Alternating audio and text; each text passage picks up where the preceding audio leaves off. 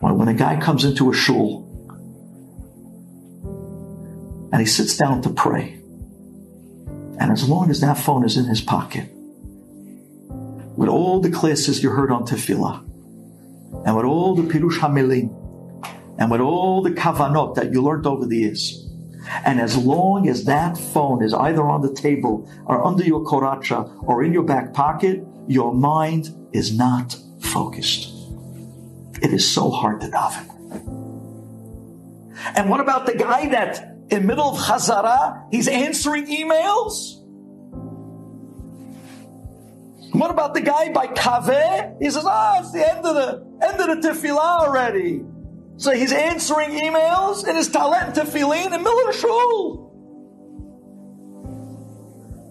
Besides the chutzpah, besides the abomination and the slap in the face to God,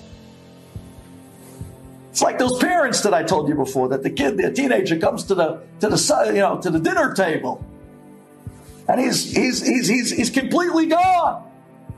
How was it today in school? Good. That's what we're doing to God in shul. Guy's sitting there, was talet and tefillin on. He's sitting there. He tells God, good. Besides the chutzpah, how could you pray? Who are you joking? You can't pray. You can't pray. No, just one more thing. No. I'm going to ask him. I'm going to answer in one word. Yes, no, that's it. Because he's waiting for me. He's waiting for me. He's waiting for me. There's no way to pray with your phone on you. And we are so attached to this sickness, and we're so enslaved that we don't want to even hear about the resistance. Because everybody knows that the only way to deal with an addiction, the first step to cure an addict, is to admit that there's an addiction. To admit that we're addicted. That's the first step.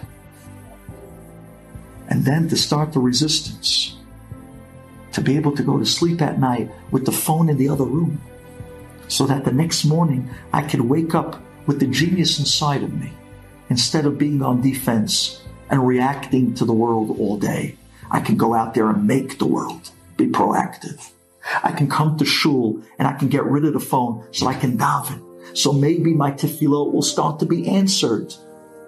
Hashem, listen to me guys, Hashem is not going to play second fiddle to anybody. He's not.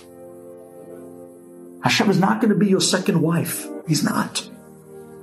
You walk in with a phone, Hashem says, your mind is on that, it's not on me. I'm not able to hear your tefillah. I don't play second fiddle. It's Hashem Echad. He is one, but not just he's one. He's the only one. He's the only one. He demands to be the only one in your life.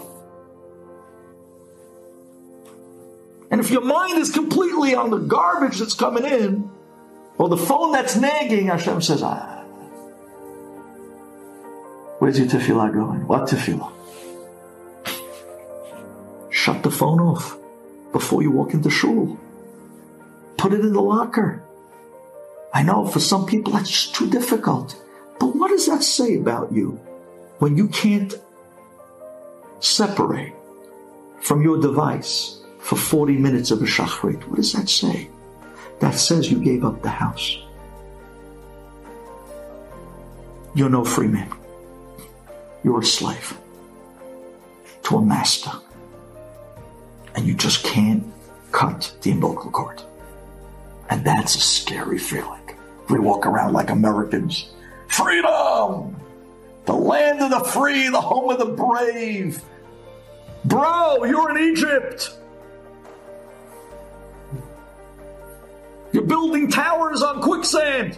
Going nowhere. You're not living, you're surviving. You're not thinking, you're reacting. Put away the phone.